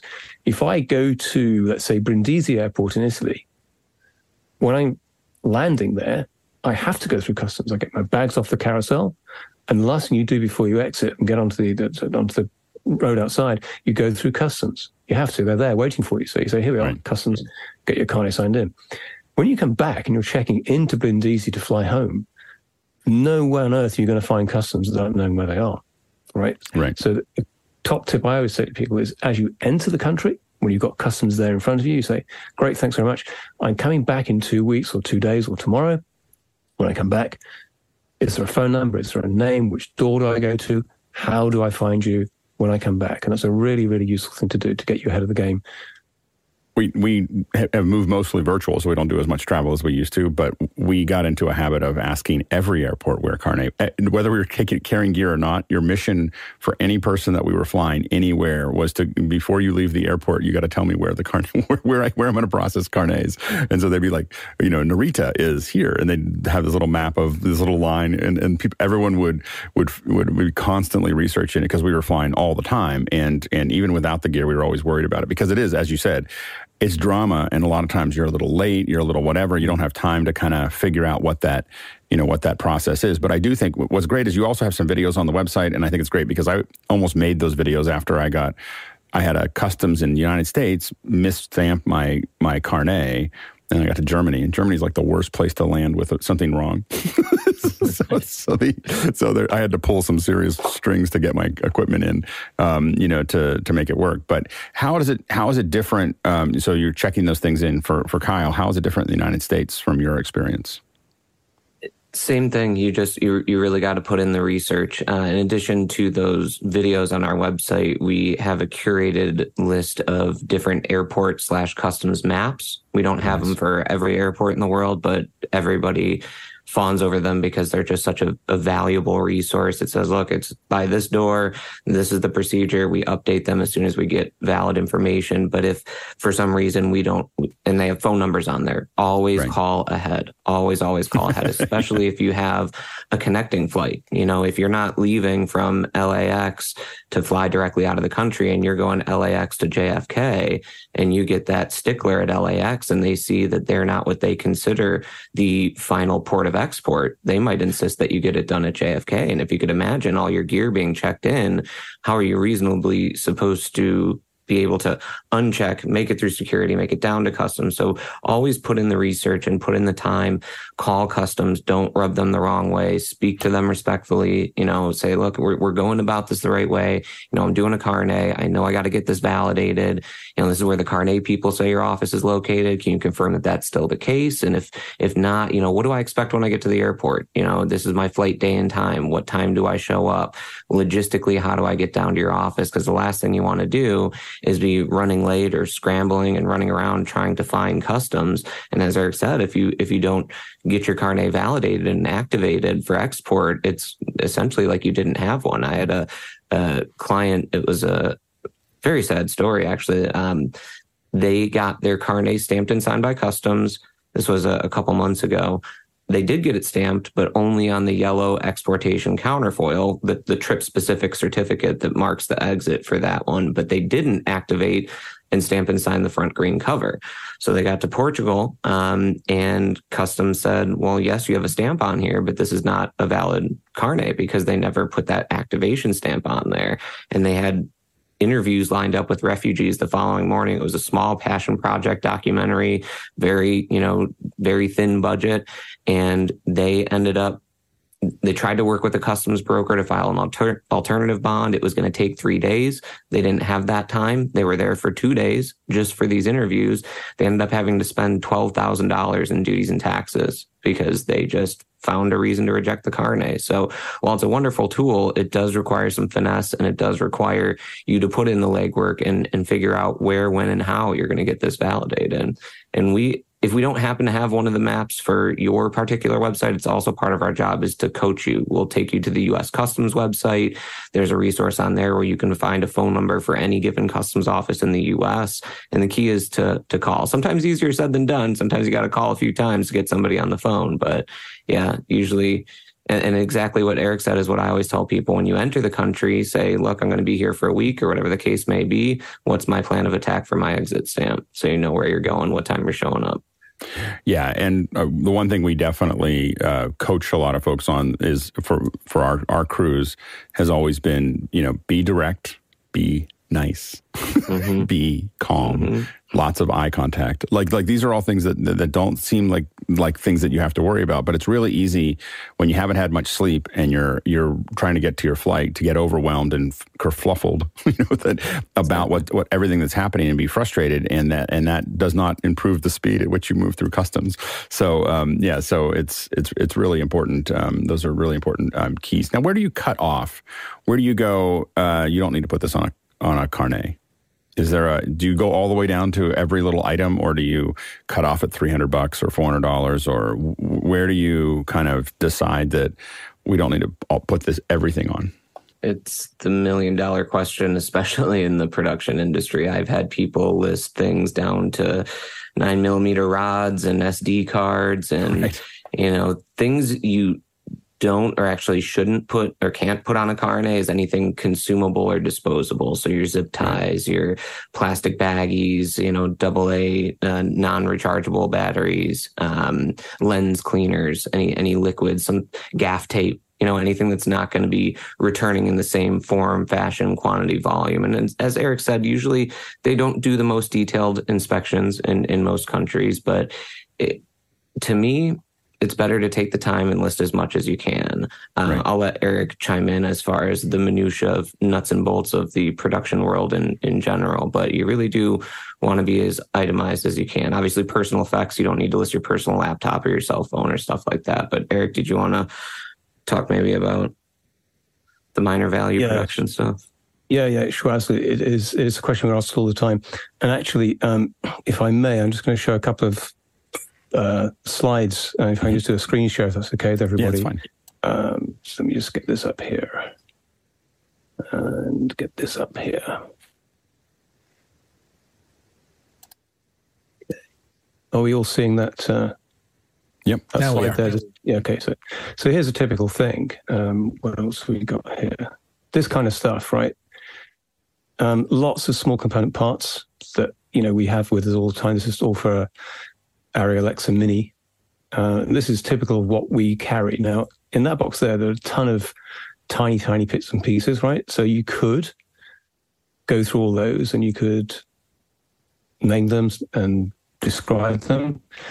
I tend to think that's not truly necessary. Some people disagree, but in my experience, I know it's not necessary to list everything. So that contains, a mat box and some side shot wings and some flags and kit. But you would describe that so there we go, follow focus unit.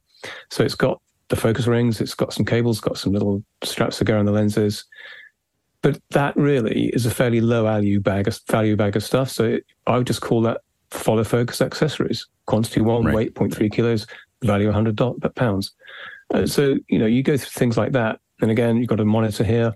The monitor is the main thing. That's going to have a serial number. But the rest of it is just the connectors that go with it. Right.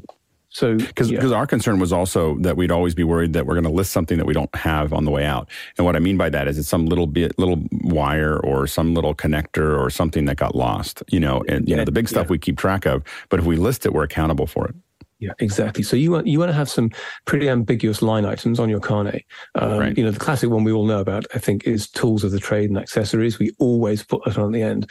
And it has to be fairly low value. So, if you have an item at the end of your list that says tools of the trade and accessories, and you can have a couple of those. You might have the sound recordist on your carnet, you might have the sound kit, you might have a first AC's kit as well.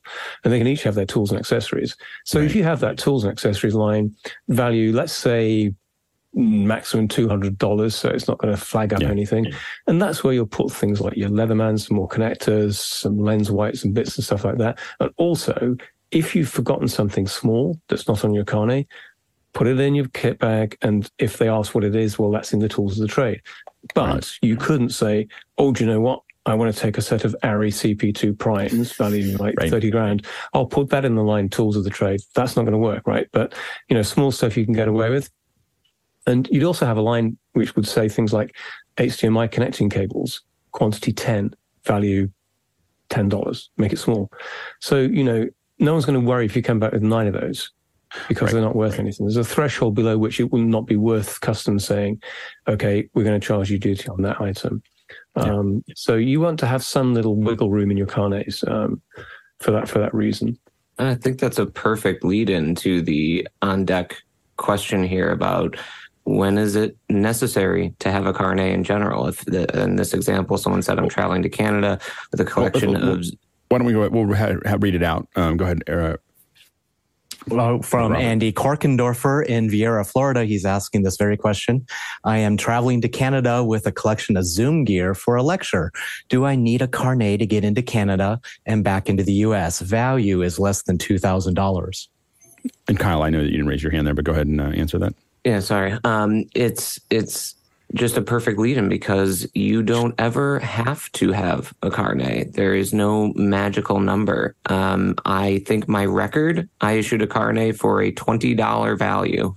It was a empty fire extinguisher for Lockheed Martin. And why they put it on a carnet is beyond me. It's kind of a compliance thing, but I've seen people, a lot of times with these lower values, people justify the carnet because of, for one, you could get charged. It handles both sides of the coin, both the entry into Canada and then sometimes half the battle, if not more, is getting it back home and through U.S. customs. So you defer the duty and tax both entering into Canada as well as coming back into the U.S. And then also, if you're, it's valid for 1 year from the date of issue. And the more you use it, the more economical it becomes. I've got people that travel 20 times with a carnet throughout a year. So there's never a way to say you need to have a carnet, but just the ease of which you pass through customs. It's almost like an easy pass. They see your carnet, they may or may not look at a couple items, they stamp and send you on your way instead of sitting there and trying to explain your way out of it and say, oh, well, I didn't know it's low value stuff. It takes all the stress out. Exactly. I know that every time I go to a country that I have to shoot in that doesn't have isn't part of the carnet system, it's a lot of stress. Like you get there and you're just not sure what's going to happen. And you're making tons and tons of phone calls trying to figure out what are the rules. Like in Ecuador, you have to send an invoice of the gear that you had, even though you'd already bought it. It was like, there's this weird paperwork thing that you have to create to get in and out. And you end up hiring a fixer to solve a lot of those things in country. And it's just so chaotic that it's really hard. And John, I know before we jump out of this, I know that you had a more general question. I had a very, very general question. I'm trying to determine the relationship between Eric's company Media Carnet and Boomerang. Okay, I can answer that. Yeah. So Media Carnets is my sort of brand, if you like, for helping people out in the media industry. So it's a bespoke service. So when we service our clients mainly in the Bristol production area in London, they tend to come to Media Carnets because they get the expertise that I have, and I have that knowledge of their world, and I can talk to them about their own plans, and I traveled. So that's what we do. The carnets are still fulfilled by Boomerang Carnets. So I apply for the carnets on behalf of the people, but using the Boomerang Carnets system. So it's still very much a Boomerang Carnets carnet, but the front end of it is a brand thing, if you like, and a point of contact that comes to me and my people here who deal with the media side. And we do a very good bespoke service, and we'll hand deliver carnets sometimes, and we're right in the hub. For instance, our Bristol office is actually inside one of the biggest rental houses in Bristol that serves all the natural history productions for Netflix, for Disney, for Prime, and the BBC. So we're really in the heart of it. So we can see the rental kit being prepared, and we can also prepare the carnet alongside it at the same time. So that's really why Media Carnets are so beneficial. But the relationship is just with the same thing, with the same people. Yeah, and I think that as I got started, I probably would have had a specialist to work with us on it. We built, I don't know where we went before we went to Boomerang, but it was definitely a super stressful, painful process that we just barely survived when we did it. And it was, And once we got to, I know for us, once we got to Boomerang, we had already gone through a couple Carnet processes that were really painful, and it got a lot easier. But having someone that really knows your industry and being able to do that is really great.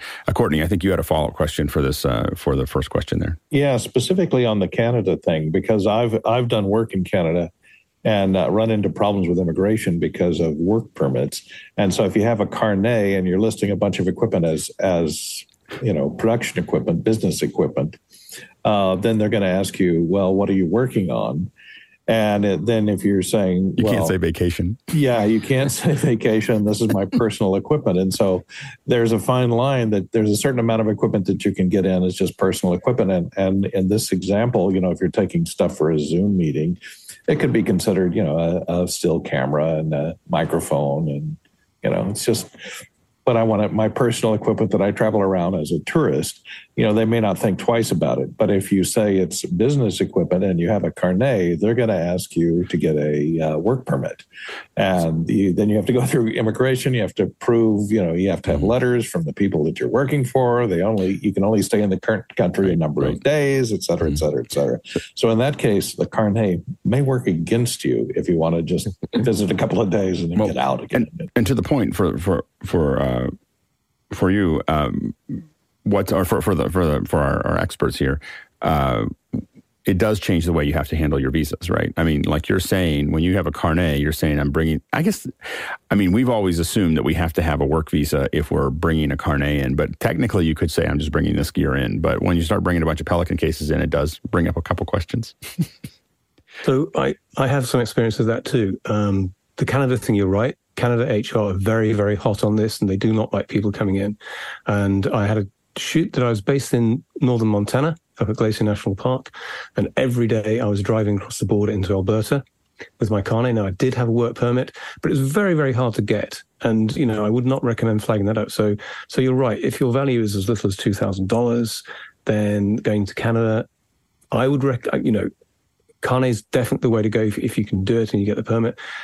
But there's a very good chance you'll get in under the wire, so to speak, with just a Zoom recorder and a few bits of personal gear.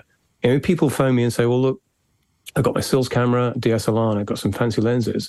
And very quickly, even as a keen amateur, you're going beyond the threshold of what would be considered carnet. And it's not just the dollar value, but it's the fact that from customs' point of view, again, you could be taking this into their country and selling it on the black market and not paying tax and duty.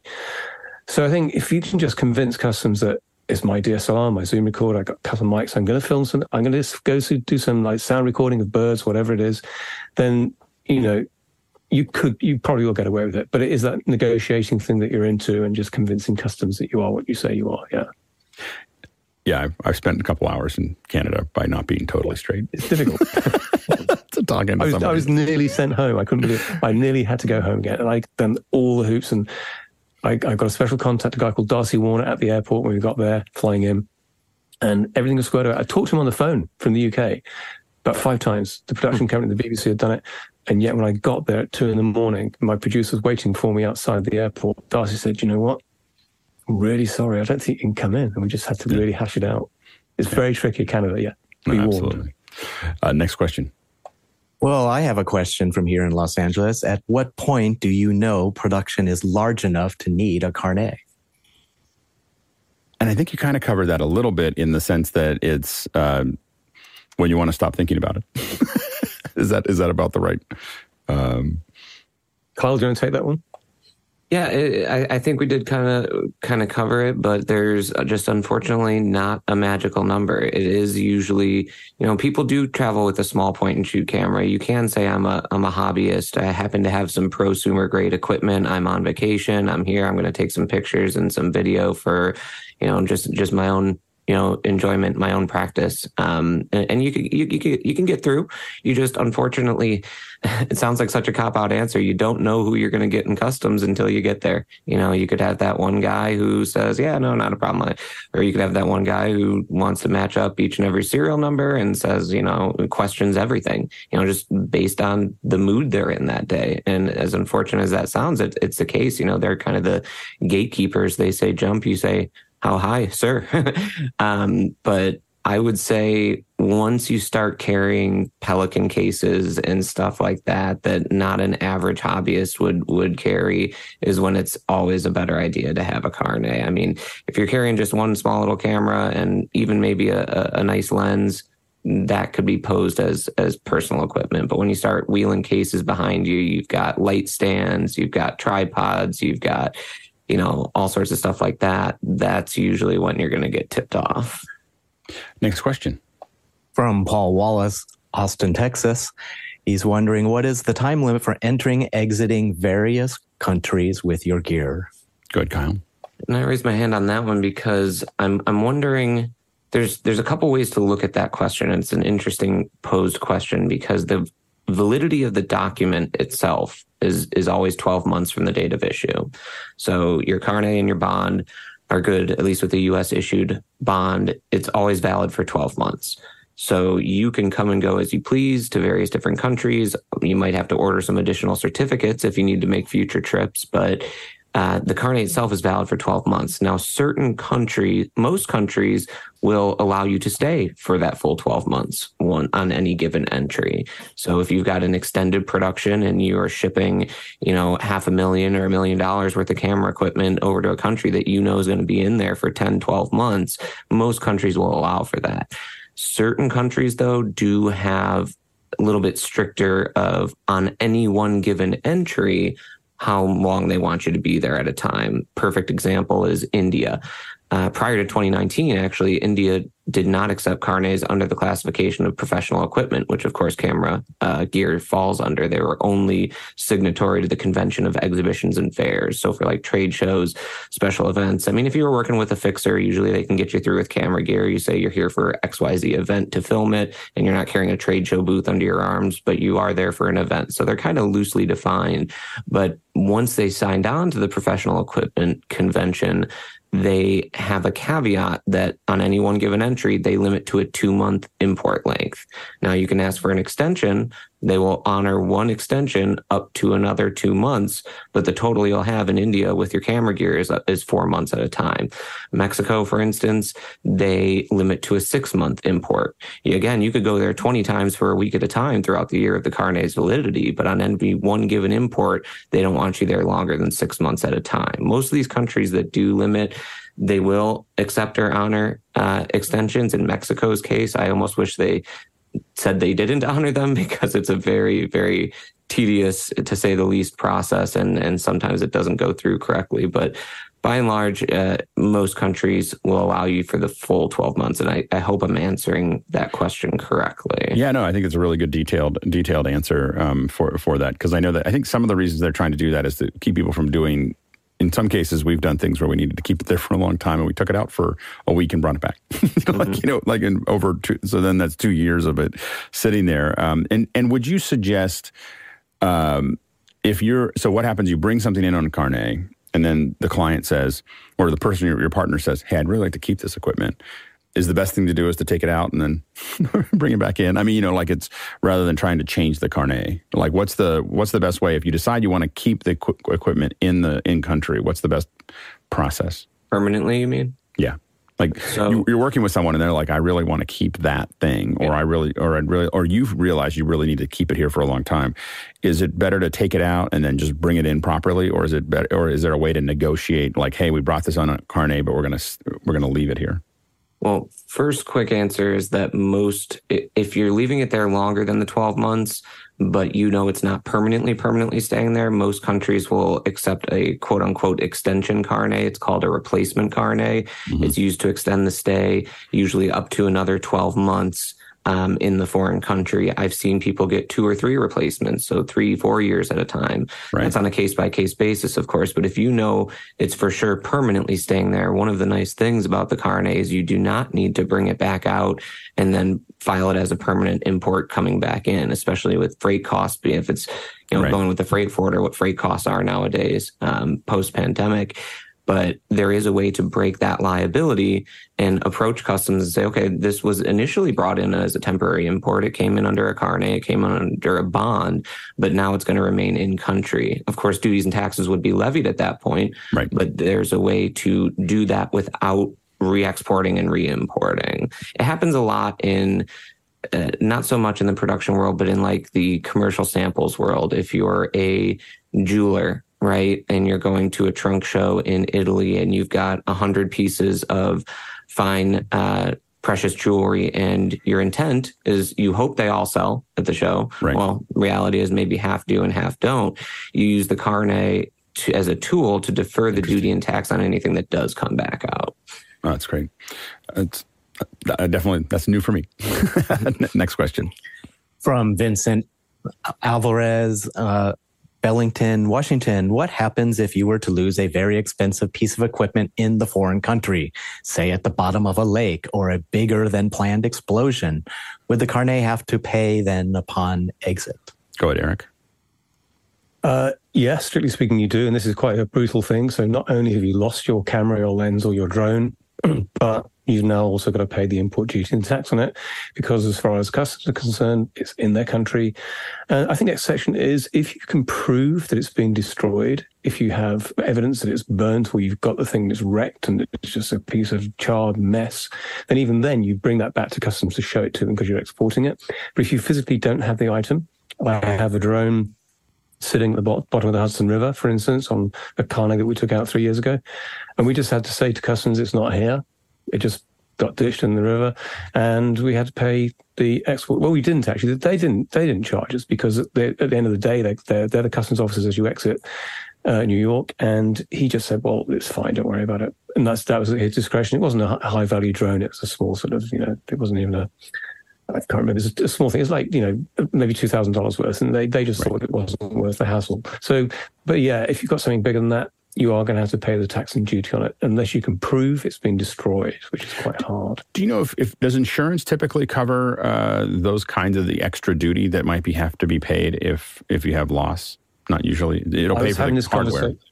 Yeah, I was having a conversation like this morning with the camera crew, because I think one thing that people sometimes don't quite understand about the security bond is that you put the security bond up, and Kyle, tell me if I'm wrong on this, but I think, our underwriters will pay that out, but only if you, the holder, can't pay it first. So you as a holder are still liable for the import duty and taxes. They come to you first.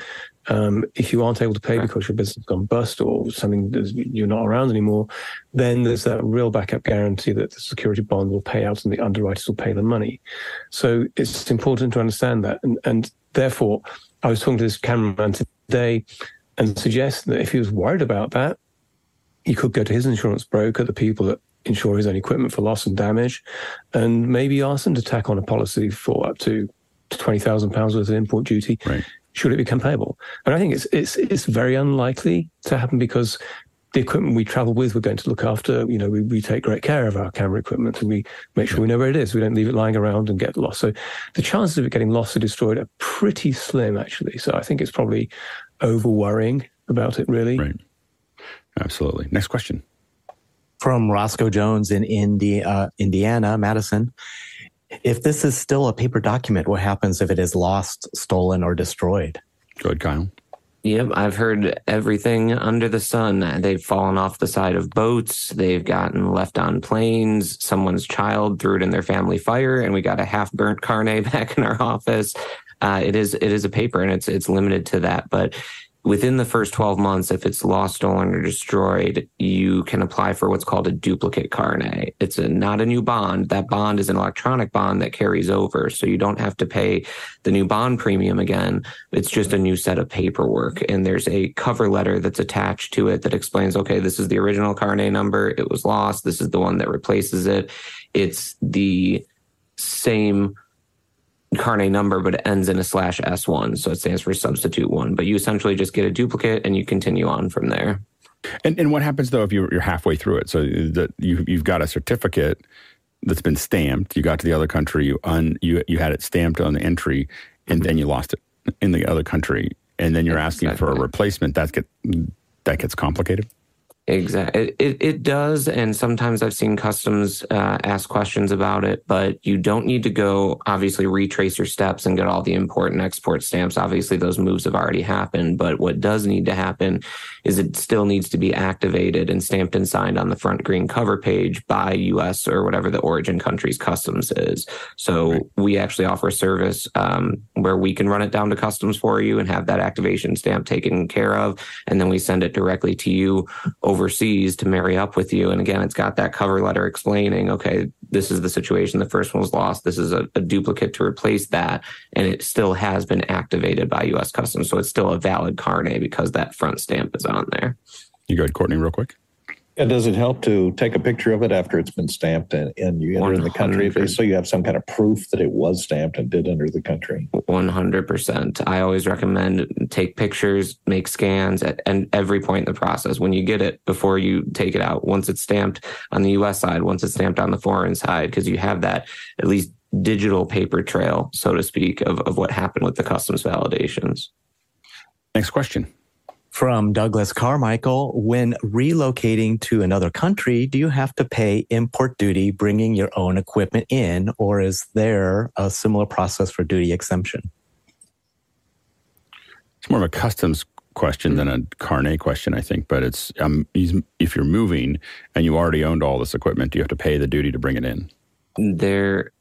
I know of one instance where a client relocated to the UK. They used a US carnet, moved to traveled to the UK, fell in love and got married and became a UK citizen. And he was working with a broker to file some sort of an exemption. Now it's outside of our realm of expertise.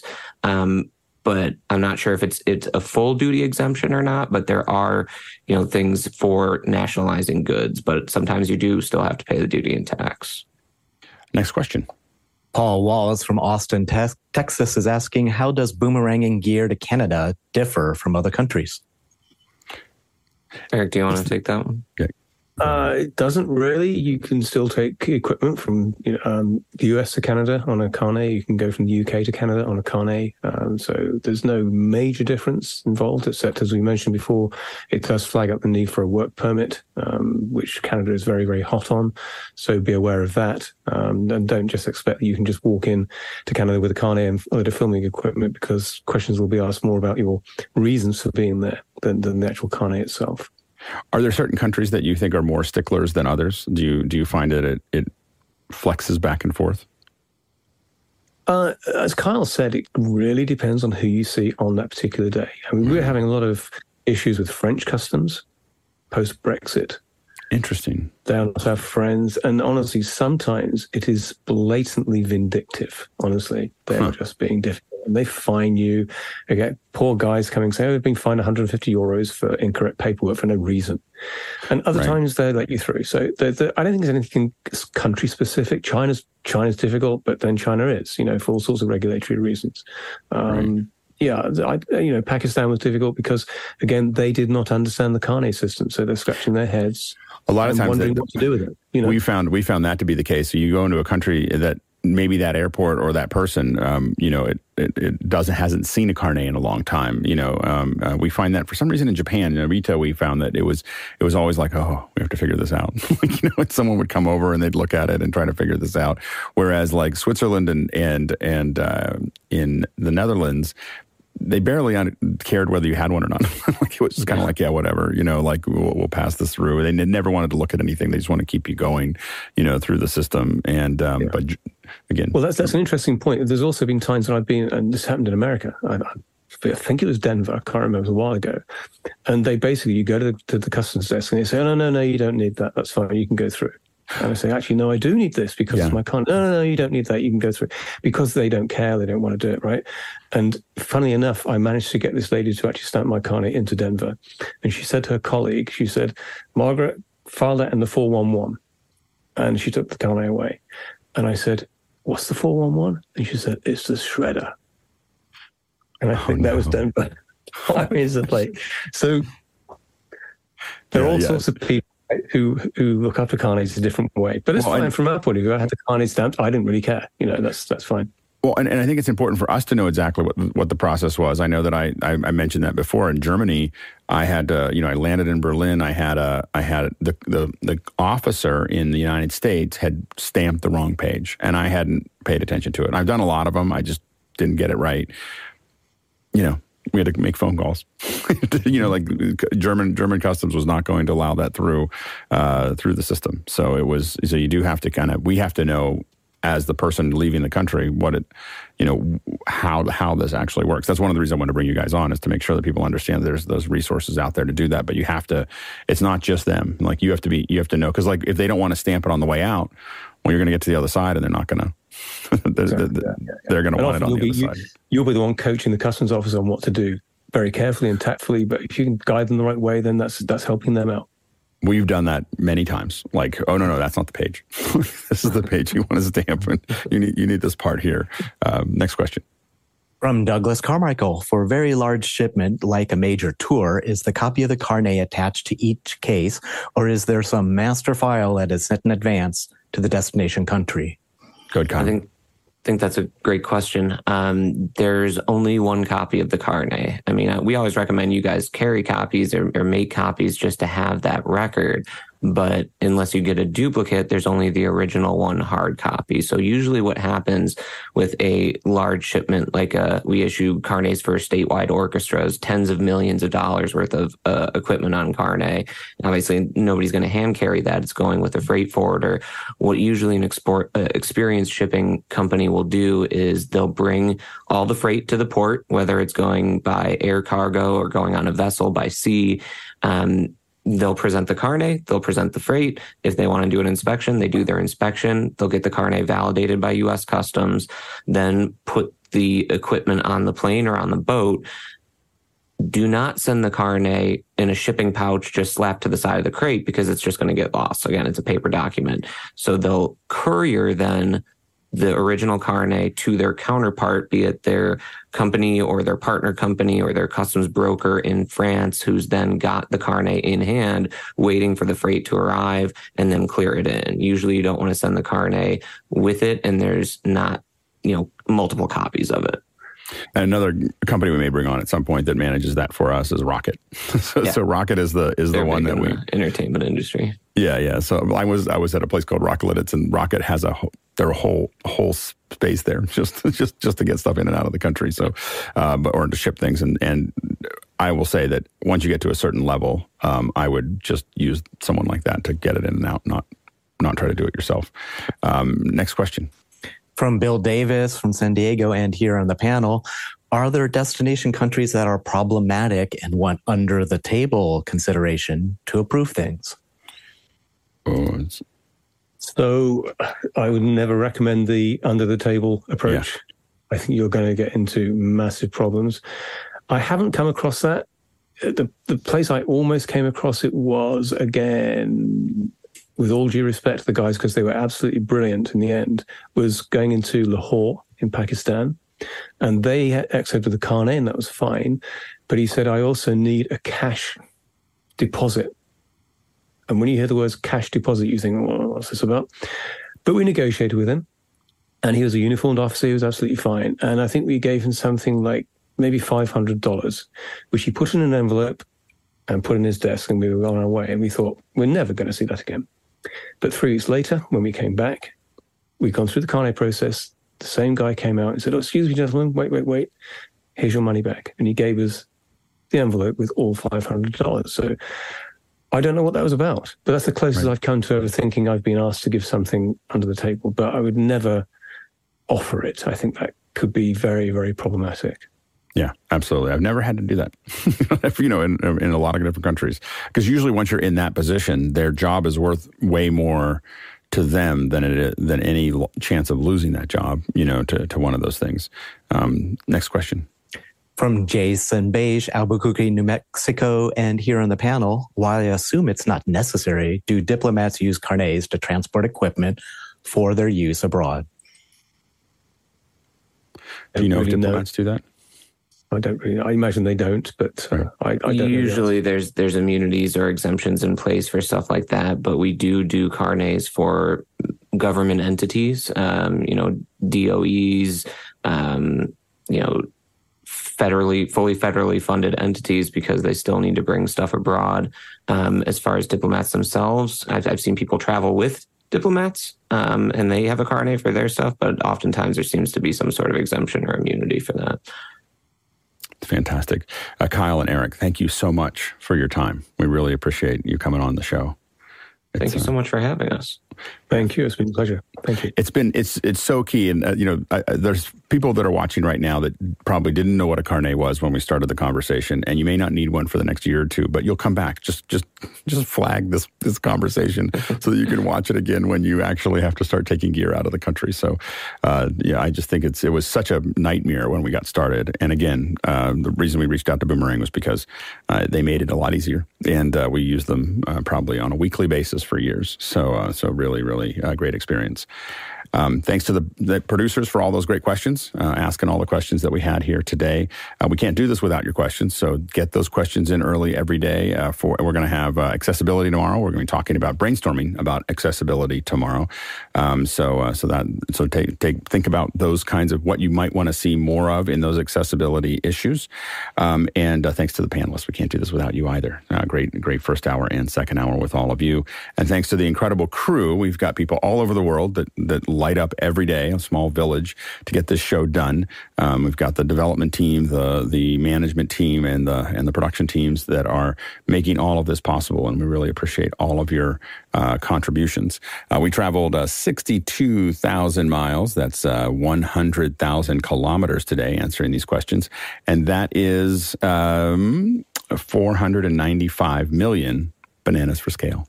All right, let's go ahead and jump into After Hours.